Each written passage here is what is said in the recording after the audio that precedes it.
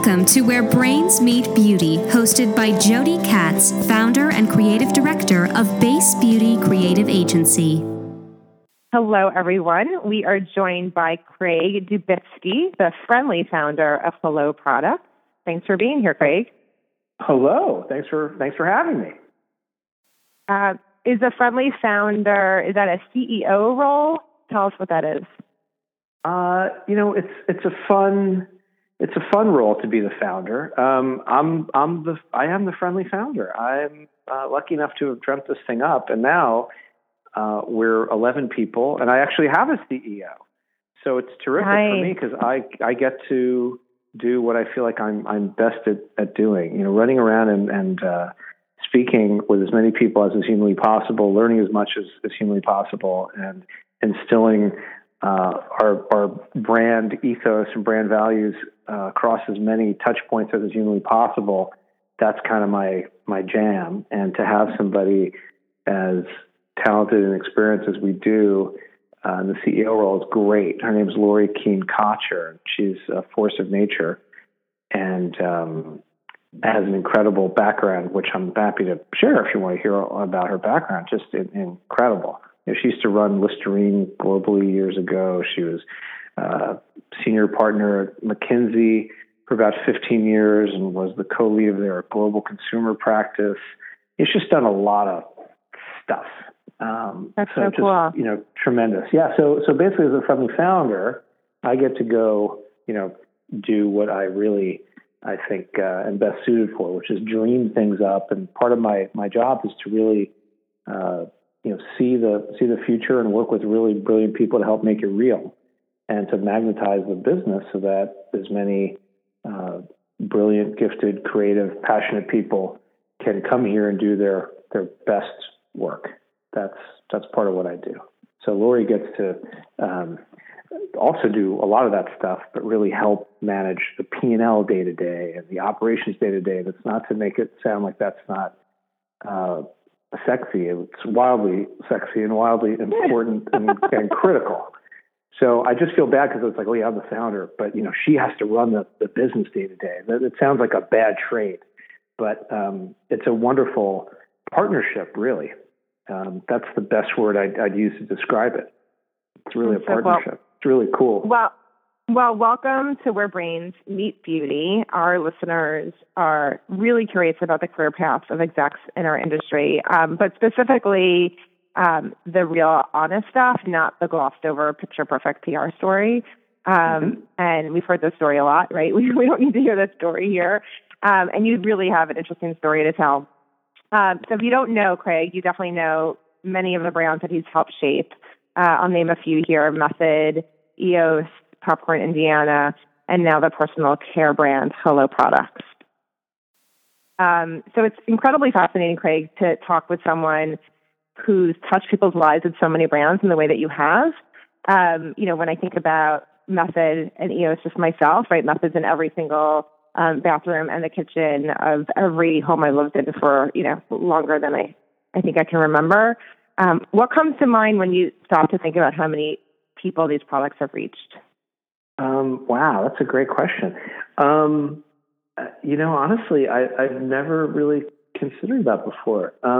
I really feel like I'm the luckiest person ever. And I'm in love with design and everyday things. And not just design as in the notion of form and fit and function and color and silhouette. I mean, design for me is about a very deep and very passionate level of curiosity and in trying to solve for all sorts of problems. And so design for me is really all about thoughtfulness. So and thoughtfulness is, empathy should be something we all think about, I think, all the time. I think if more people thought in an empathic way, the world would be a better place. So I like to think we can make these everyday things, whether it's dish soap or lip balm or oral care products, in a very empathic and beautiful way. And I never thought about how many people, have touched these things. I just keep trying to basically, I've said this to people before. You have to fall in love with the problem, not the thing that comes out and manifests itself as an attempt at a solution. So for me, the problem is there's not enough empathy in the world, and there's not enough beauty in the world. So I'm just sort of in love with that as an ongoing problem. And I just keep trying to work hard and work with really cool people to constantly improve that situation. I don't know that you ever solve it. I think you just keep working to improve it. And with things like Method, I mean, I can't take credit for creating Method. I was just lucky enough to meet the founders literally when they were two guys mixing products in their bathroom. And I appreciated their vision.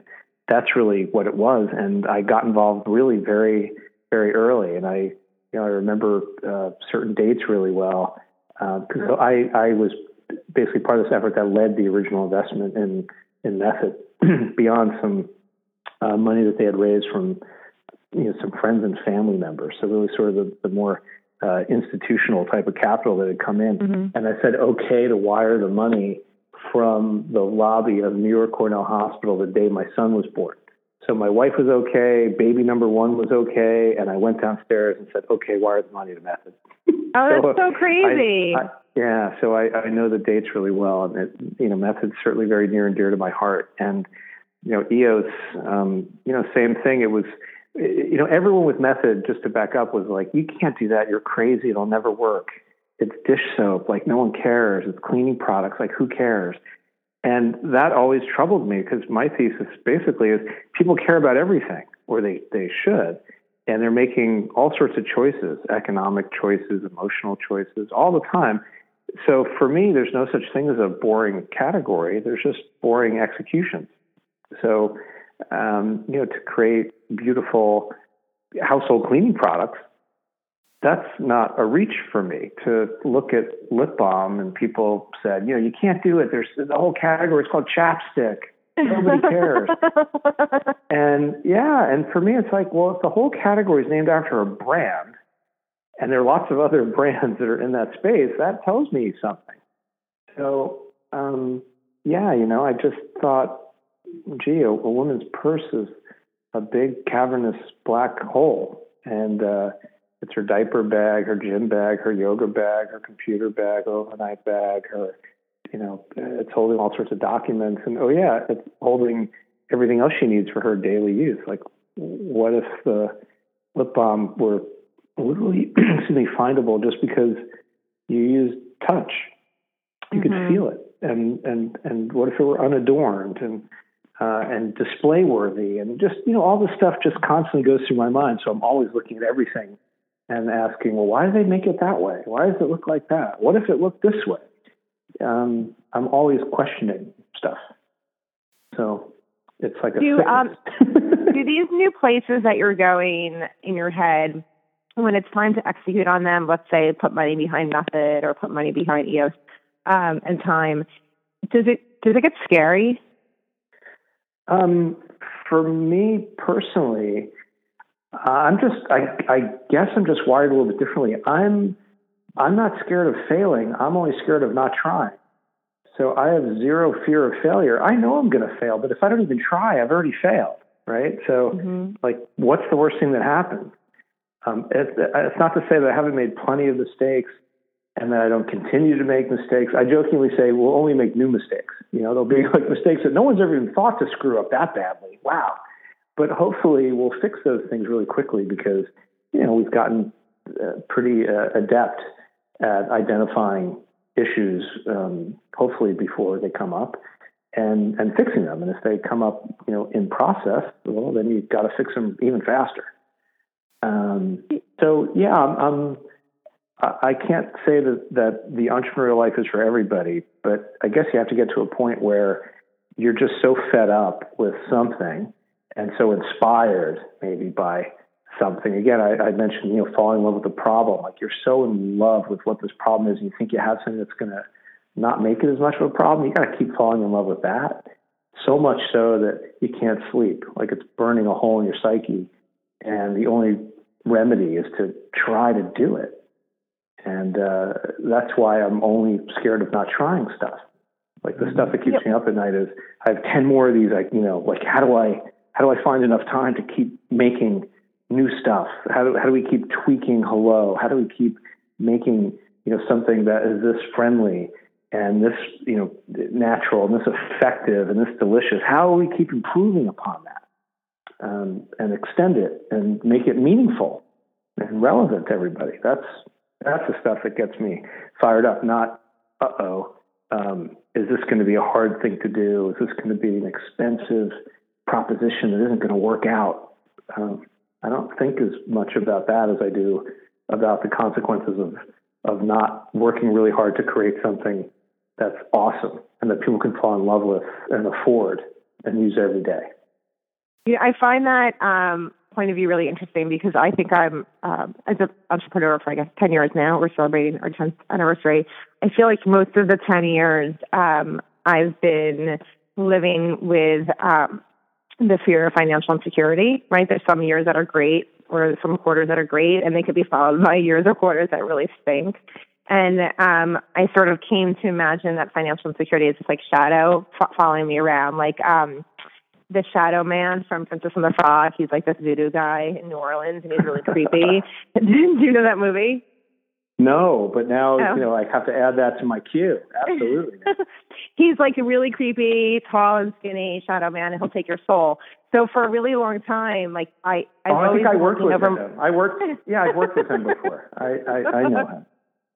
I've always been like feeling like I have to know what's around the corner, like around my back, because just because I'm, feeling really good right now, what's around the corner are probably like, some pretty shitty financial news. And that to me has just been the ups and downs of running the business. And I've started to just very recently start to see that shadow, less like the creepy Shadow Man, but more like a friend holding my hand. Like she's being kind to me and not terrifying me, and just kind of making me remember that like this is just the way it is. It's a roller coaster. There's ups, there's downs. Some of them suck, but it's the journey. So that's sort of where my headspace is in terms of, I guess, like fear. It's all about the financial, not about the, let's try it, but what kind of impact is that going to have on like my comfort zone, which is having money in the bank. No, I totally understand it. By the way, I thought it was interesting when it was scary and doom and gloom, it was a man. And then you went from the male to the female when it became your friend and she was holding your hand. So that's just an interesting thing. For me, it's not that I don't think about the economics. I'm always thinking about the economics because, at the end of the day, we have to try to run a business that's a real business that's successful in terms of generating profits and supporting people. So Hello is, we're a small but mighty bunch. There's 11 of us, and there are mouths to feed and families and people that have foregone other things to come on this journey with us and make a huge impact with us. So I don't live in the fantasy land of, I just like ideas. Ideas are great. It's very important that you be business minded at the same time, and obviously you make economic choices to do one thing versus another. And I can tell you, I had a really interesting moment. I used to be a trader. I used to be I was a futures trader and a currency trader and an options market maker and a derivatives trader, base metals derivatives trader. I was pretty well steeped in that type of financial land and landscape and managing and measuring really outrageous sums of risk, quantifiable and sometimes not so quantifiable risk. And I was miserable, and I really married up, and I hope everybody who's married or has a significant other, maybe they're not technically married, feels that whoever they're with was a step up. I hope everyone feels that way about whoever they're with. And my wife is a clinical psychologist, and I jokingly say I had to bring that in-house. I needed it full-time. She's just working on me right now. But one day she told me when I was being a trading person, she knew me incredibly well. I mean, we went to school together. I mean, we've known each other for a really long time. And she's like, "What are you doing?" And I said, "What do you mean? Like, I'm doing my job. This is my job." And she said, "That's not your job. That's not why you're put on earth. Like, that's your job to go be a metals trader and a derivative. Like, what are you kidding yourself? Like, that's not really you." And she kind of gave me this wake up call. She's like, "Why are you thinking you're so focused on the financial aspect of things, and you really like are we ever going to starve? Like are you employable? Do you have your health? Do you have an education? Like, could you always get a job of some sort? Forget about like, do you need to live a certain way? Do you need to, maintain certain standards of living? Forget about that. And then this is, I was much younger then. And she's like, you're focusing on the wrong thing. And if you stop focusing on money and you focus on what you really love, I think you're going to end up being much like happier / better off. And as trite as this is going to sound and potentially really preachy as it's going to sound, when I stopped thinking about money, and it wasn't because I didn't have rent to pay and mouths to feed, I certainly did. I focused more on what I really loved, and it wasn't work to me. It was me focusing on stuff I really loved, and I got really, really intensely focused on it because it was what I loved. It didn't hurt to focus that hard. I wasn't getting headaches. I was just digging in deep because I loved it. And then the more you dig in deep because you love it, the less it feels like work, and then the more you do. Like, people ask me, like, what do you do for a living? I'm like, what do I do for a living? I breathe. I eat food. I don't sleep enough. Like, that's what keeps me alive. The stuff that helps me more than just live is all this other stuff. It's talking to you. It's starting brands and businesses and writing copy and meeting really cool people. Like, that's the stuff that, is helping me live better. And by the way, the more I stop thinking, worrying about the financial ghost, male or female, that was casting a shadow, the more and more that financial ghost, that specter of imminent economic, disaster became, just like you're describing, became my friend, and it was very liberating. It was very liberating, and if you can get there, it's a very special place, because pressure sometimes, pressure creates diamonds, right? So it's not that you shirk it or walk away from it. You just have to respect it, and do your best to contain it and focus it. And if you're lucky enough to be able to do that well and have a support system and friends and family around you that can help. I mean, my wife is the best. Like, I couldn't do any of this stuff if it weren't for her. On many levels, she's grounded and grounding for me. So that's a big part of it, I think. What was she seeing in you at the time where she was asking those questions, where she was asking, is this really what's important? What was she seeing in you to be motivated to have that conversation? Do you remember? Yeah, I was very stressed about what I was doing because I was really unhappy. I didn't feel like I was doing a good enough job at it. Because I think, like anybody who has an entrepreneurial leaning, there's a bit of perfectionism lurking deep down. Like, something isn't right, something's bothering you, something isn't perfect, and that's what's really stirring your soul.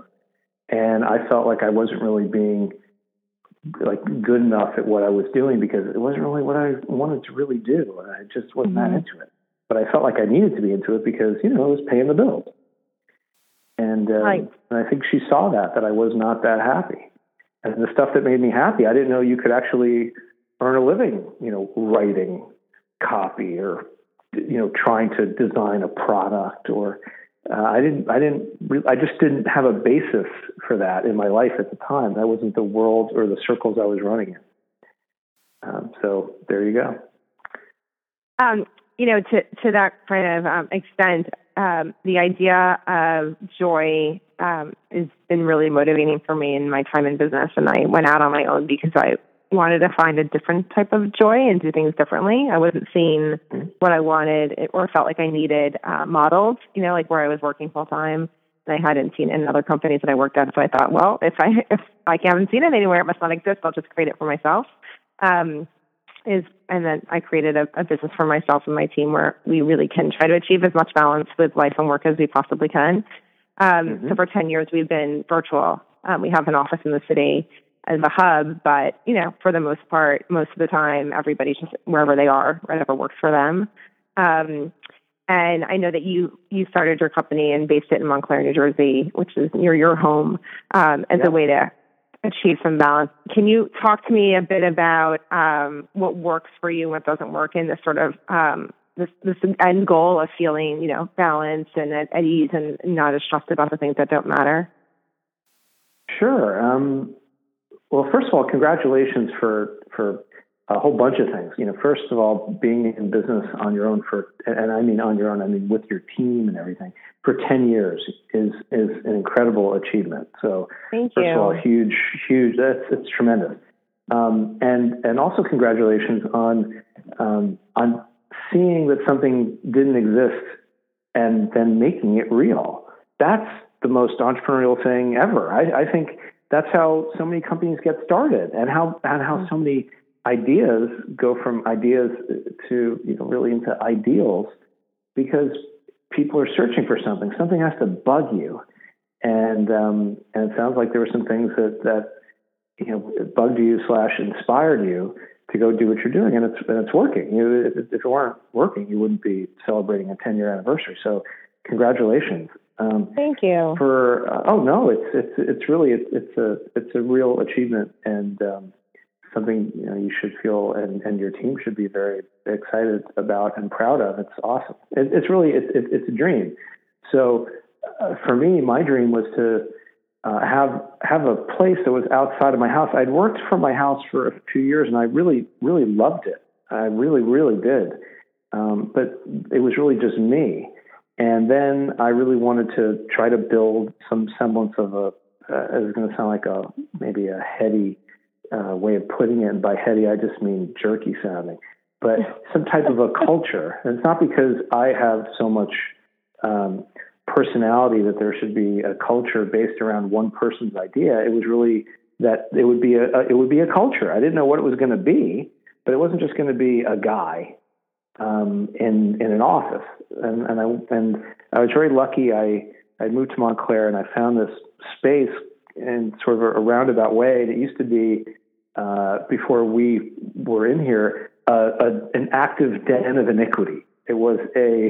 I'm told it was a gambling parlor, and I saw it before it was shredded down to the studs, and was an interesting space. So everything was gutted and redone. It's just a big open space. And I remember coming in here with the first handful of folks that I was very lucky to meet and convinced to come join me in this craziness, and walked around this big empty space. And they were like, well, where's your office going to be? And I kept saying, no, this whole place is going to be our office. And they were like, yeah. So like, where's your office going to be? And I just kept repeating myself, no, this whole space is our office. Like, not my office, it's our office.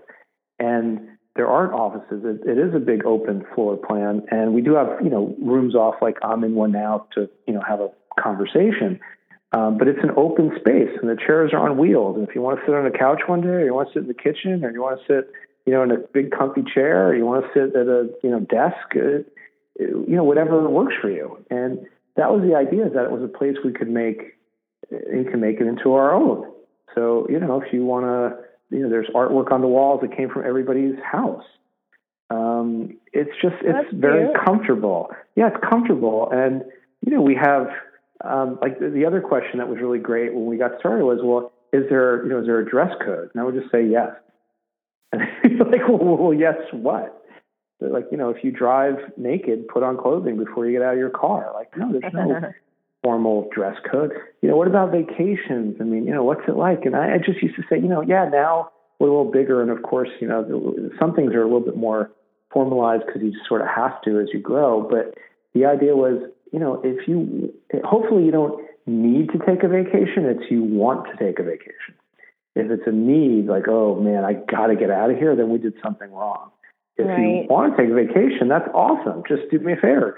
We're all mature. Everybody's an overachiever and a real, like deliverer. Like everyone here is just, I'm really lucky, right? I just have this incredible group of people I get to work with, and they're all amazing. So you don't have to micromanage anybody because they're just so flippin' talented. So I just remember saying, if you want to take a vacation, great. Just tell us where you're going so we don't all show up at the same place. If you're going to Bali, you don't want to see me in a bathing suit in Bali. Like, you don't want to see me at all, let alone a bathing suit. So just let us know where you're going so we don't, have some awkward overlap at some point. And it's never been a problem. Like, that's the thing. Like, when you are lucky enough to work with like really good people and they love what they're doing and how we're working together, like none of this stuff becomes an issue. Like there's no, people aren't taking advantage, and it's lovely. So to open a place that for me that was so close to home was wonderful, because also I love what I do. So I put in a lot of time, but if my kids wanted to show up after school, I wanted them to be able to come here.